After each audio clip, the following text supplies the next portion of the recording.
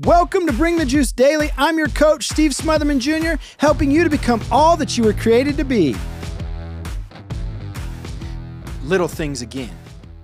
I want to continue our discussion from yesterday on doing the little things and why they matter. Like, take a bathtub, for example. What good is a bathtub, a big old bathtub, for you to get cleaned off and whatever else? What good is that without a plug? Like, you can't take a bath if you can't plug up the drain. The plug is a smaller piece of that bathtub, but without it, you can't take a bath.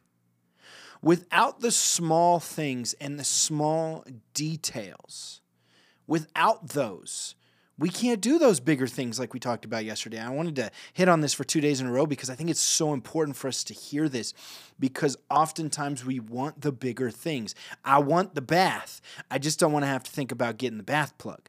I want the championship, but I don't want to have to think about practice today. I want the leadership position, but I don't want to have to work hard when I'm not the leader. Because then what happens is when you become the leader, you're not going to work hard, and you're not going to work hard for your team or for your people.